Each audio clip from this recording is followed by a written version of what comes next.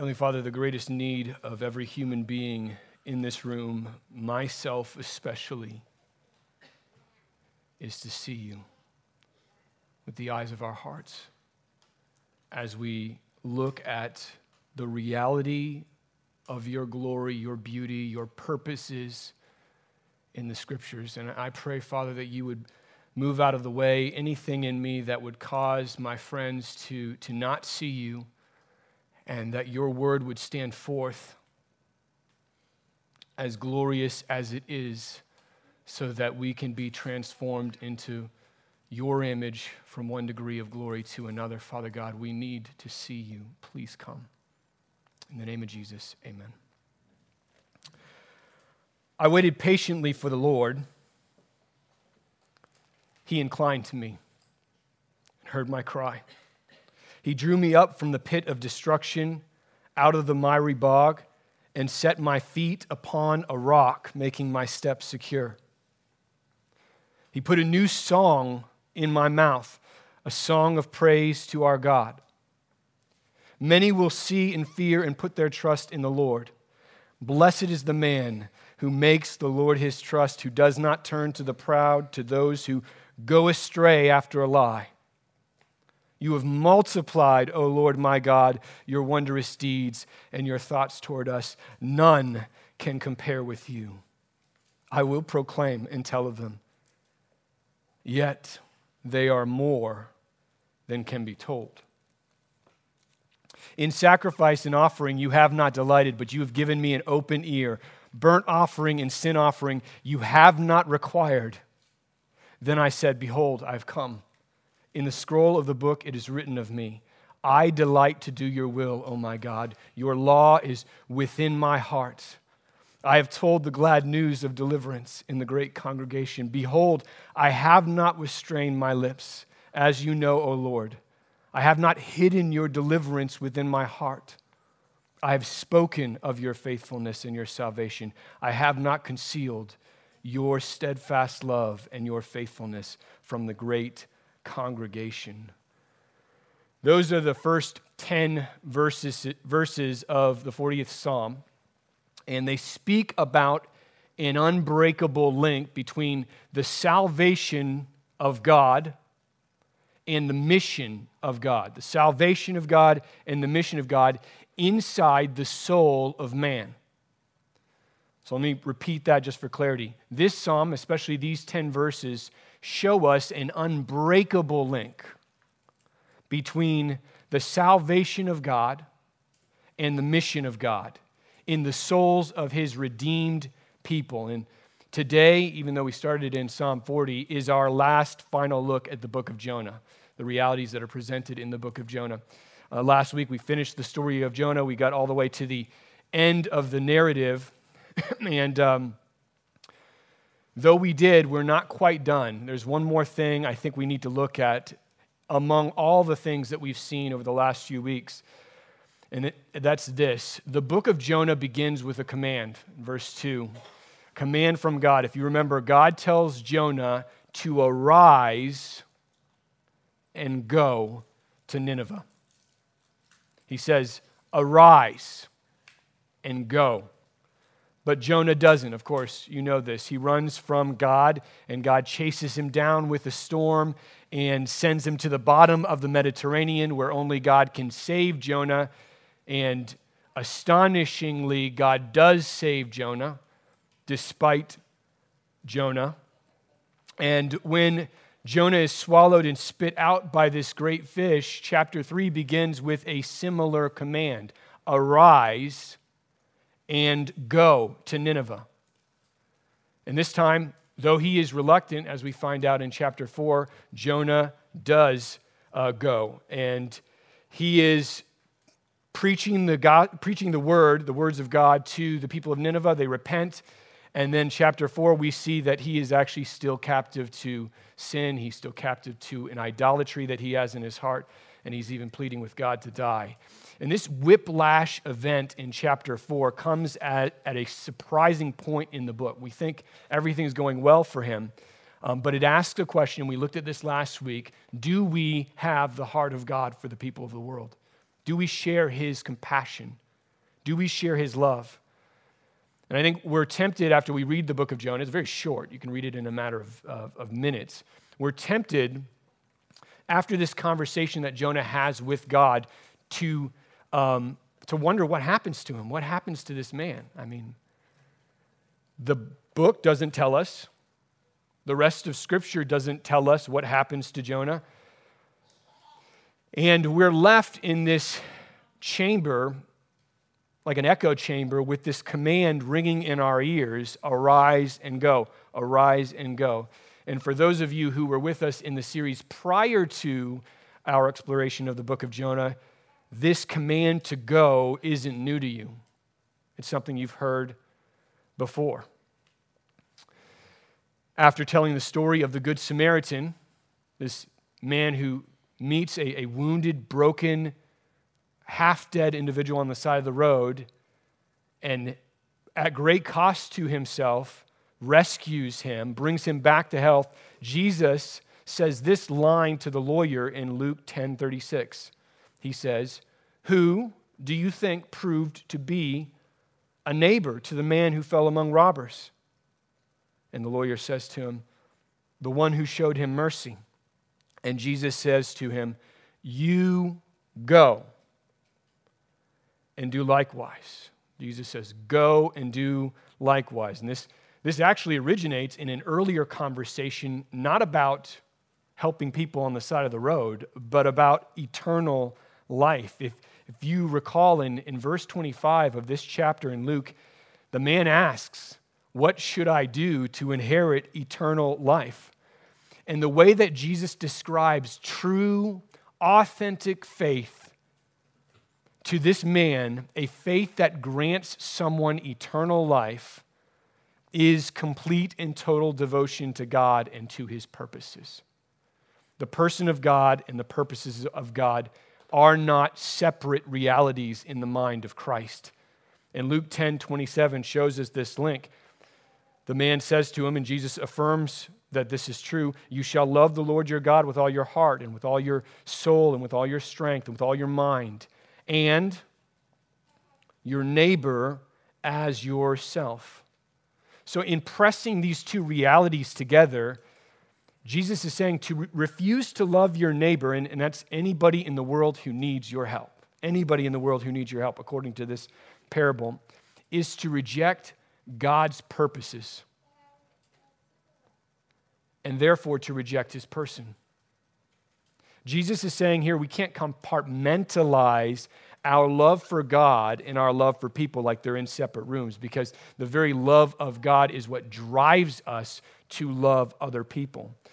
And the book of Jonah shows us a shocking example of what must never, ever, ever happen in our hearts. Scholars even think that there may be a deep connection between the parable of the Good Samaritan and the story of Jonah, that Jesus is telling this parable explicitly to contrast the story of Jonah. Now, the irony is that when we came up with the series this summer, had no clue that there was even any connection at all, and they just sort of fell together by God's providence over the last few weeks as I've been looking at this.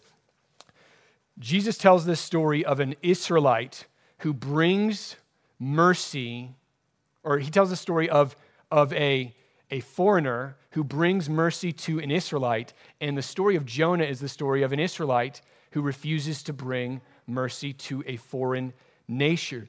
There's a deep connection between these two because they're almost exact polar opposites of the same wild scenario. And like I said, this connection was not in my mind when we first started this, so it asked the question, for me at least, this week, what are we supposed to see here? What are we supposed to see between these two parables, the contrast that's brought here? And when we began the series of Jonah, I told you like the book of Jonah is a powerful, poetic book. There are things that the author does that are amazing with language. It's divided into two separate parts. In chapter 1, God issues a command, arise and go. In chapter 3, he issues the same command, and we see parallels throughout the story of Jonah's salvation in the Mediterranean and the people of Nineveh's the need for their salvation and the consummation of their salvation in the preaching of Jonah. And these two words, arise and go, are not a coincidence. This word, arise, only appears in the book of Jonah in one other section. And that is, the word itself is in Hebrew, kum, and it was the event, I don't know if you remember this, when Jonah was fast asleep below the deck of the ship while the ship was being pummeled by this storm that God had sent to turn him around and get him back to Nineveh. And we said that to be asleep in the middle of a storm is a lot like the human condition, natural human condition, completely asleep to the tragic reality of separation from the living God. And Jonah, just like every other human being on the planet, needs desperately to be woken up from this slumber. He needs to know God. He needs to trust God. And if you remember, the pagan captain comes below the deck, shocked that Jonah is asleep during the middle of this. And in chapter 1, verse 6, he says, arise, kum, call out to your God. And so this word, arise, has a pivotal dimension in the book of Jonah. It is this seminal scene in which Jonah begins to slowly awaken from his rebellious slumber to the purposes of God, though we know, of course, if you've read the whole book, that he will struggle with that reality till the very end. So arise in the book of Jonah isn't simply a practical activity, like Jonah needs to actually stand up before he can take steps to go to Nineveh. It's not just that. There is a deep connection between arising and going to bring salvation to people as the mission of God. These two words, arise and go, are not arbitrary. There is a connection between them in the book of Jonah and between our own lives, our own rising from the slumber of ignorance to God or unbelief, from the death, spiritual death that we experience outside of being in Christ. And there's a connection to that and bringing hope, the same hope that woke us up, to other people who are asleep. Excuse me. And Psalm 40, which we read earlier, makes this same connection. It shows us this link, this unbreakable link, like I said before, between the salvation of God, what God accomplishes in us, and the mission of God, and it shows this link being forged in the soul of man. Arise and go are not two separate activities. They are not two separate events. And so what I'd like to do today is explore this deep link between arising and going, between salvation in us and the mission of God to bring salvation to others. And the way I'd like to do this in Psalm 40 is a little bit different than we've done in the past. What I'd like to do is actually go backward in the text, to start at the last part that I read at the beginning, and then to move backward to the beginning. I want to start out with the expression of the mission of God, proclaiming God's salvation, and then move all the way back to ground zero, to the point of impact in David's soul, David who wrote this psalm, as he experiences salvation firsthand. So if you have your Bibles, and I hope you do, please grab them. Turn with me to Psalm 40. We're going to begin, like I said, with verse 9 and 10, and then we're going to move in reverse. And you're going to see here in this section we're about to read the mission of God. We're going to start with go and work our way back to arise to see this link between the two. Listen to David's words here in verse 9 and 10. He says, I have told the glad news of deliverance in the great congregation. Behold, I have not restrained my lips. As you know, O Lord, I have not hidden your deliverance within my heart. I have spoken of your faithfulness and your salvation. I have not concealed your steadfast love and your faithfulness from the great congregation. And so this is what mission looks like. This is not a surprise to us. We recognize that. That's what's going on here. This is what it looks like to go and to bring God's salvation. David says here that God's salvation is the glad news of deliverance, the glad news of deliverance, which he told to the great congregation. Look at the way he expresses it here. He expresses it in two different ways. He expresses it positively, and he expresses it negatively. First, he says in verse 9, this is the positive statement, I have told the glad news of deliverance. And then in verse 10, he says again, I have spoken of your faithfulness and your salvation. He wants to make it clear, he has spoken. He has actively told people of what God has done in his life. How could he not? That's his statement. That's the implication of his statement, which is exactly what he means when he says the same thing, but he says it negatively. Listen to how he says it here. He says, I have not restrained my lips. I have not. So it is a negative statement. He's not restraining his lips. I have not hidden your deliverance. And again, he says, I have not concealed your steadfast love and your faithfulness. He's told the congregation about the one who loves him and who has saved him. And these negative statements in here are critically important for us to see and understand and comprehend. And the reason why is they tell us that to not tell someone of the salvation that we have experienced is to conceal the work of God. If God has really rescued us and redeemed us and delivered us from the punishment of sin and death, then to not communicate that reality is to restrain our lips, to hide it in our hearts. Now, think with me carefully about this. If this text is true, if this is supposed to be our disposition about the salvation that we've experienced, then to not proclaim it isn't just like negligence or a failure to communicate something, a fact about us. It is to actually actively conceal it.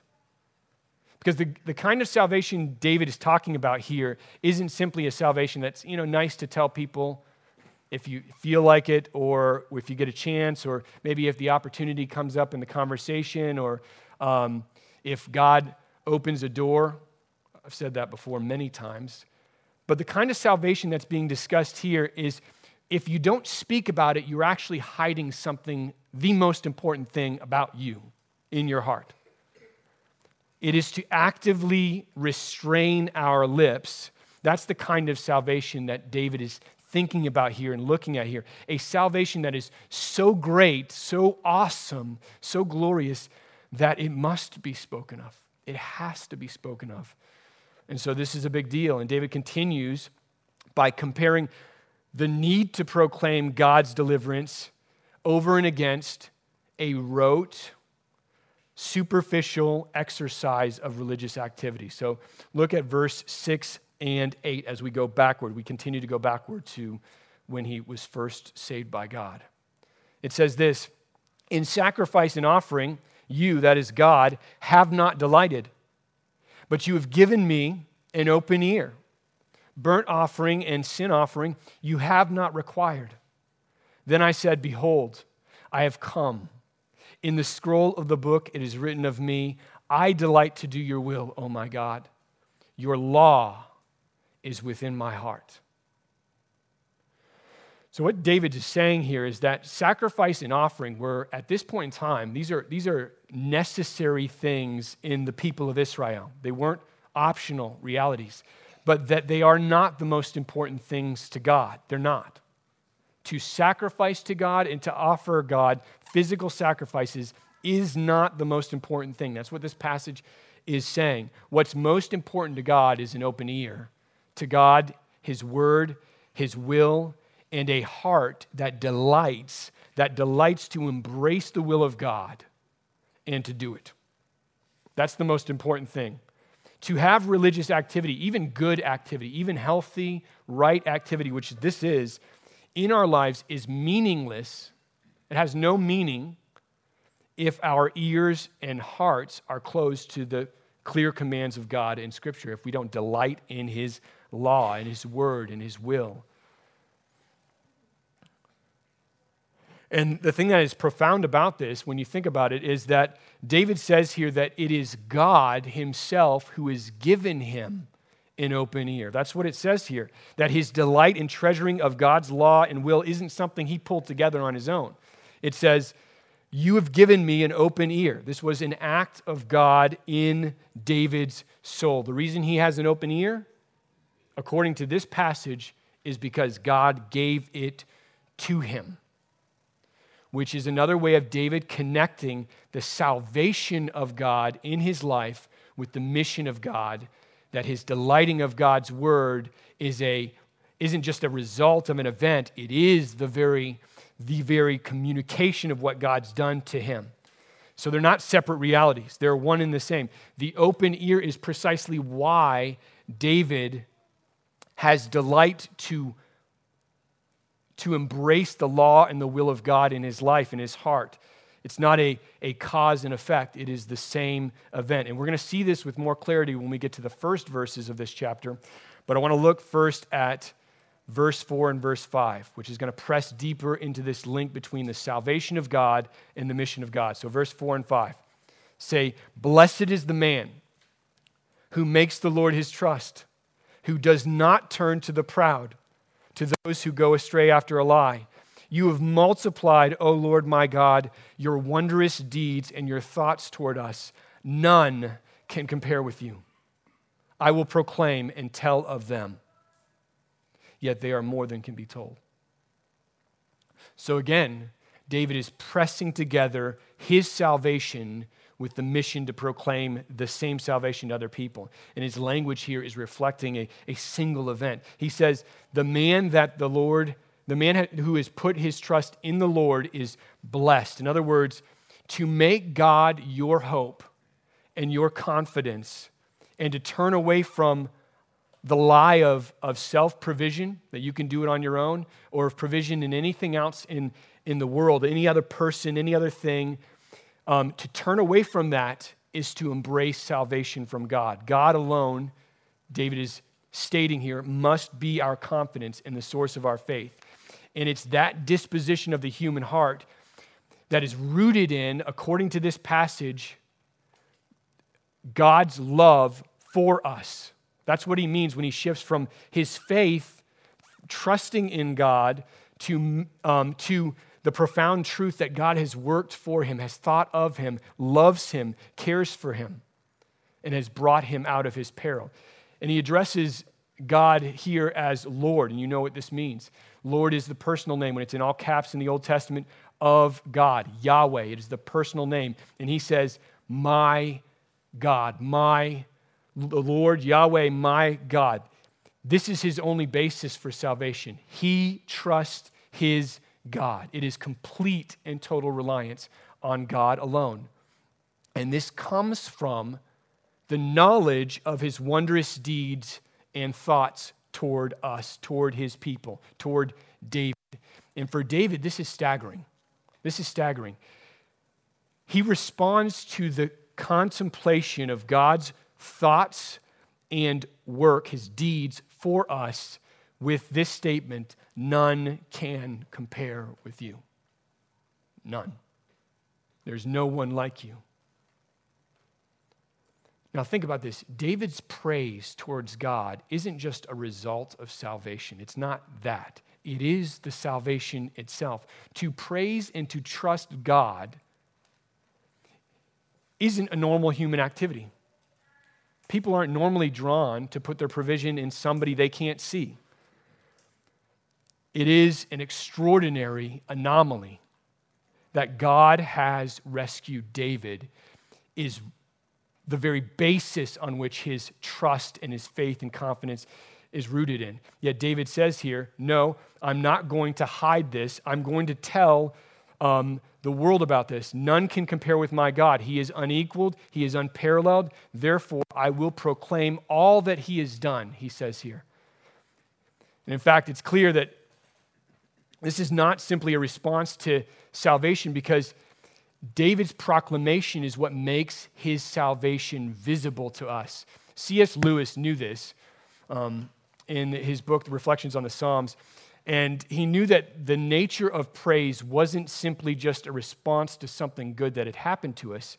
It's not merely expressing joy in someone or something to praise them, like David is doing with God, but it is a completion of that joy. That joy is incomplete until it is expressed. And we know this to be true. You want to share the good things that have happened to you naturally in your heart.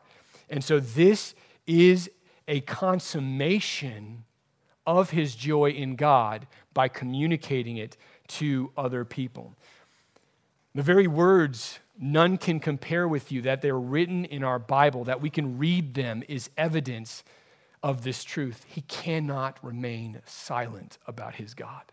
To be silent about this reality, who God is and what God has done, is to be ignorant of his greatness, because his greatness causes us, drives us to do this, which is why the next line is so stunning. "I will proclaim and tell of them, your deeds, your works, yet they are more than can be told." And I think we need to stop here just for a moment and really think about what is going on in David's heart and mind as he writes this down. I think we might assume maybe he's talking about the numbers. Like, I can't rattle off all the different things that you've done for me. And in a very real way, that is true. But it goes beyond numbers. It goes profoundly beyond numbers to the very nature, glory, and power of God as he works in David's life to redeem and save him. David is saying here, God's work of salvation in us is so beyond our ability to fully comprehend it, no less say it to people, speak about it with people. In Ephesians, Paul talks about in chapter 2, the unsearchable riches of God's grace and kindness toward us who believe. Unsearchable. You do not use that word for everything. He says again in chapter 1 that our salvation comes from the immeasurable power of God himself. The same power that rose Jesus from the dead is the same power that is working in us. So not only is David capturing all that God has given us, every breath that we have, the molecules in our bodies, everything that we are, everything in this world that we enjoy comes from him. And every spiritual or physical means for us to know him and experience joy in him also comes from him. But innumerable as they are, and impossible for us to count because of our own finitude, and yet more than that is the exceeding grace and mercy and love and compassion grace and mercy and love and compassion that God has toward us, and his power that works for us. If your faith is in Christ, this is important. If your faith is in Christ, if you're experiencing right now a love and affection for Jesus, the immeasurably great power of the living God is in your heart right now to make that a reality. That did not happen to you naturally. It is God's powerful work to keep you trusting in him. And so with that, I want to turn to the point of impact. I want to turn to ground zero, the first 3 verses of this psalm, where we see salvation happen to David. David says this: "I waited patiently for the Lord. He inclined to me and heard my cry. He drew me up from the pit of destruction, out of the miry bog, and he set my feet upon a rock, making my steps secure. He put a new song in my mouth, a song of praise to our God." And then he says, "Many will see and fear and put their trust in the Lord." This is ground zero of David's deliverance. This is the point at which his salvation actually takes place, and this is how he describes it. Now, clearly, he's not talking about an event where he came to saving faith in Jesus Christ because a missionary came to him. Obviously, that's not the picture being painted here. He is describing God's powerful act in delivering him, in saving him. And that act is the same saving work that God does for everyone who belongs to him. All of God's salvation for his people happens this way, happens in this same pattern. We cry out to God and we trust that he's going to provide. We cry out to him for his provision, and we believe and wait that it's going to actually happen. And so David begins with this line, I waited patiently for the Lord. And he's waiting because he's cried out to the Lord. We know that because as the verse continues, it says, he inclined to me, he heard my cry. David has called upon the name of his God. And this is exactly what the captain told Jonah to do when he woke him up. Call out to your God. Why? So that we might be saved.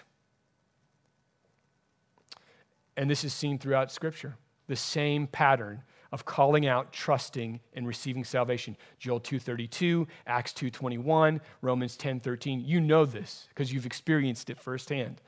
This is how people come to know the grace that's found in Christ Jesus. They call out to the Lord, and he inclines to them. And so let's listen to this language. It says that God drew up David from the pit of destruction. Sounds similar to the language that is used in the book of Jonah. And from the miry bog, and made him secure by setting his feet on a rock, on solid ground. And so part of the salvation from God was the removing of David from a very certain peril, from certain destruction. He was going to die here. And God saved him. And this same thing happens to everyone who has put their faith in Christ Jesus. Everyone who's received Christ Jesus has this same event happen at an infinitely more profound spiritual level. But that's not all that this salvation is. And this is the most critical thing for us to see from this passage. Verse 3 says, he, God, put a new song in my mouth, a song of praise to our God. Now that is huge because it tells us that salvation is not simply a change in circumstance. It is a change in our affections. It's not simply a shifting of our position in relationship to destruction. It is a change of something deep inside of us. It's a new song that's put in our mouths, in our hearts, by the hand of the living God. That's what salvation is. It's not simply being saved from death and hell, though that's real. That really happens. But it is more than that. It is being saved to enjoy and worship God, to sing a new song. So it's more than a circumstance. I think we oftentimes think of salvation as a circumstance that changed, and it is that, but it's more than that. It is beyond that. It is that we are given a new song. So eternal life isn't primarily going to a place of painless existence where we can be with people we may have lost along the way, though that will happen. It's not primarily that. Eternal life, according to John 17, is to know the one true God, to know him in a relational way, to know him affectionately, to love him. That's what eternal life is. And it doesn't begin when we die or when Jesus returns. It begins now. Upon receiving Christ in faith, we receive eternal life in that moment. We are given, in that moment, a new song. A new song. And that joy, like C.S. Lewis described, in order for it to be consummated, in order for it to be brought to completion, must be communicated. It is a song of praise, therefore it must be sung. It must be sung. So the song here isn't just the effect of salvation. The communication of God's goodness isn't just the effect of salvation. It is the very salvation. Does that make sense? God, your joy in God is the biggest part of God saving you. It is the greatest part. It's not an after effect. Because this joy, when it is expressed in proclamation, leads to what verse 3 tells us here, and that's this. Many will see and fear and will join us and put their trust in the Lord. Now, what does he mean here? What does David mean by verse 3? What are they seeing and fearing that causes them to put their trust in the God who delivered David? They are seeing the salvation of a man who relied completely on God and his saving strength. And that deliverance is expressed in a new song of adoration for God, a song of worship, a song of praise. And here's the deal. No one is going to see this or hear any song unless it's sung. No one. It must be sung. No one in our lives, I'm just going to bring it into our own space, is going to trust God if they never hear why he's trustworthy. The question is never, can God save? The answer is always yes. He's mighty to save. The question is, do we sing this song? Is this the song that defines our lives? Do we sing a new song? Not the song we sang with the world before we came and encountered Christ, but the new one, a song of praise. Because in finding God in Christ Jesus, we have found the one for whom our souls were meant. We found the one in whose arms we will never lack a thing. That's what we're talking about here. And so, do we know this song? Do we sing it? Do we sing our salvation? And I'm not talking about religious conversion. I want to be clear here. I'm not talking about changing a religious hat because you felt like you were this religion one day and now you want to be this religion. I'm not talking about shifting worldviews intellectually, because anybody can do that. Anybody can do that. That's not Christianity, not alone at least. Christianity is a song of praise that has been put into our mouth by God. It's new affections for God. I love him. I desire him. I want to tell of him. That's the song. And so the question really that Psalm 40 asks, and that I believe the entirety of the book of Jonah is pleading with us to see, is do we have this song welling up inside of us? When we were told to arise by the power of Christ, did we also go to communicate God's goodness in his saving of us?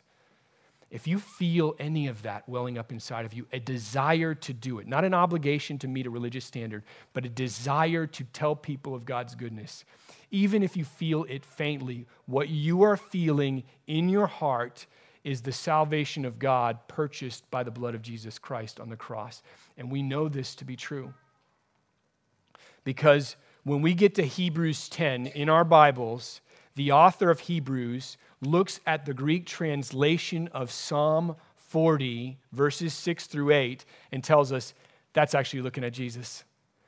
That section of Psalm 40 is all about Jesus. And it says this in Hebrews 10, verse 5 through 7.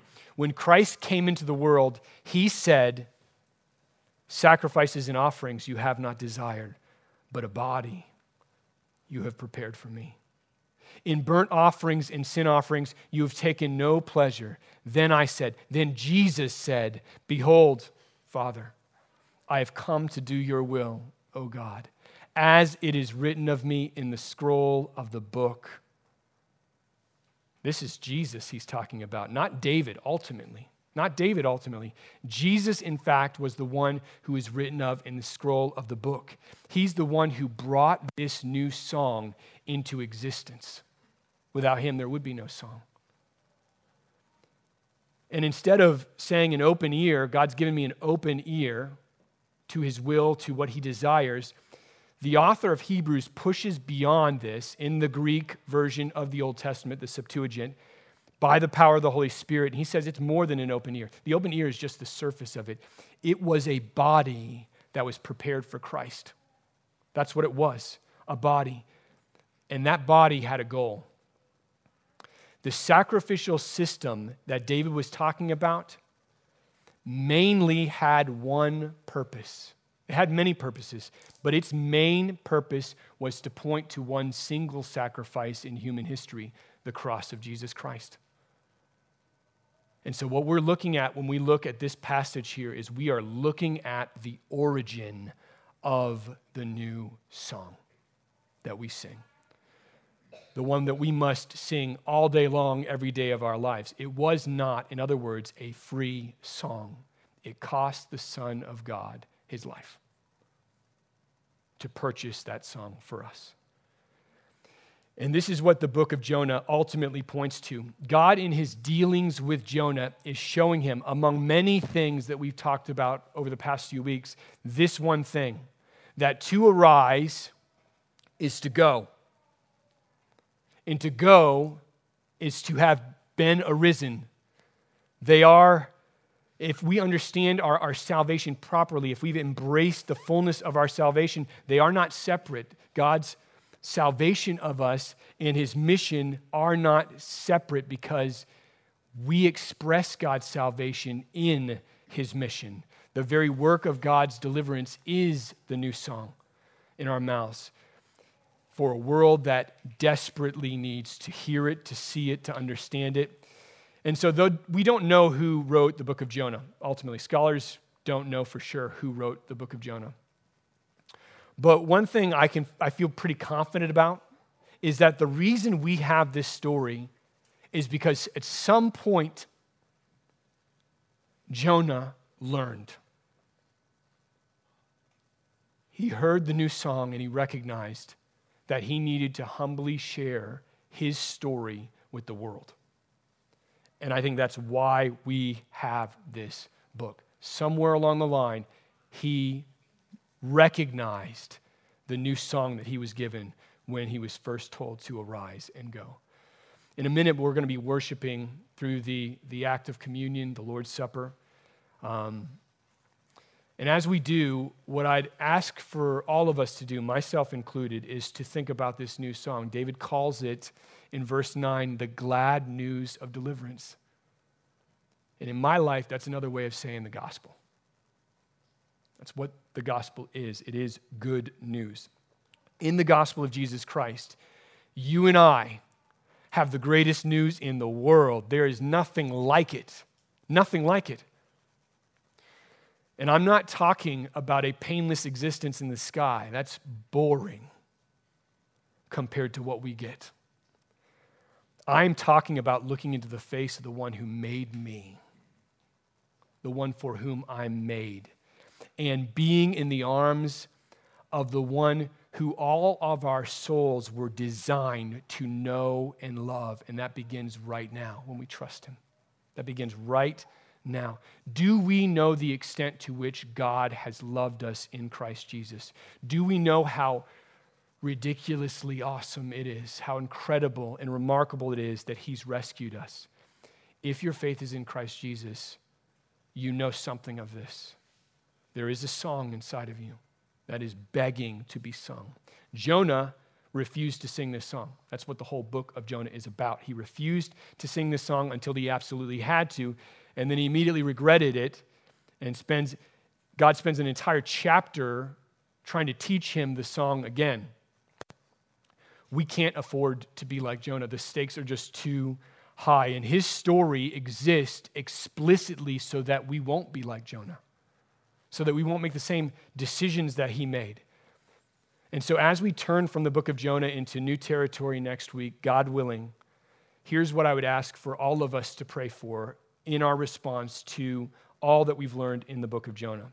And it's this, that all of us every day would ask God that we would know how he saved us, that we would know the degree to which he saved us, the power that was exerted there, that we would have an ever-increasing understanding of the glory of God in saving us, and that it would never cease to amaze us. It is amazing, and our failure to feel that is not due to its lack of amazement. It's due to us not seeing us, and that's going to take us into God's word, that's going to take us on our knees. And we need the results of that, the manifestation really of that needs to be us singing this song. The news, the glad news of deliverance. We need to sing this song. That news needs to radiate from our lives throughout the world so that it might be said on the final day of risen hope of the people here that many saw and heard.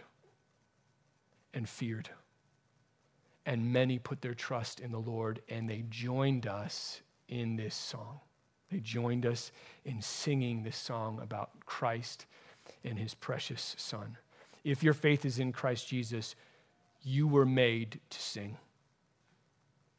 You were made to sing. That's why you're here. That's why we're here. We are made to sing of how good he's been to us with this glad news of deliverance. So let's pray that God would do this in our hearts. Heavenly Father, each week we look at the most staggering realities in your word. And we are stunned at the extent to which you went to rescue us. You sent your Son to die for us on the cross. And that act of love, the greatest act of love in the universe, should be the gravity anchor of our souls. In every thought, every word, every deed, every conversation, Father, let us feel the weight of what you've done. It is so easy for us to be caught up in trivialities and things that will not matter on an eternal level.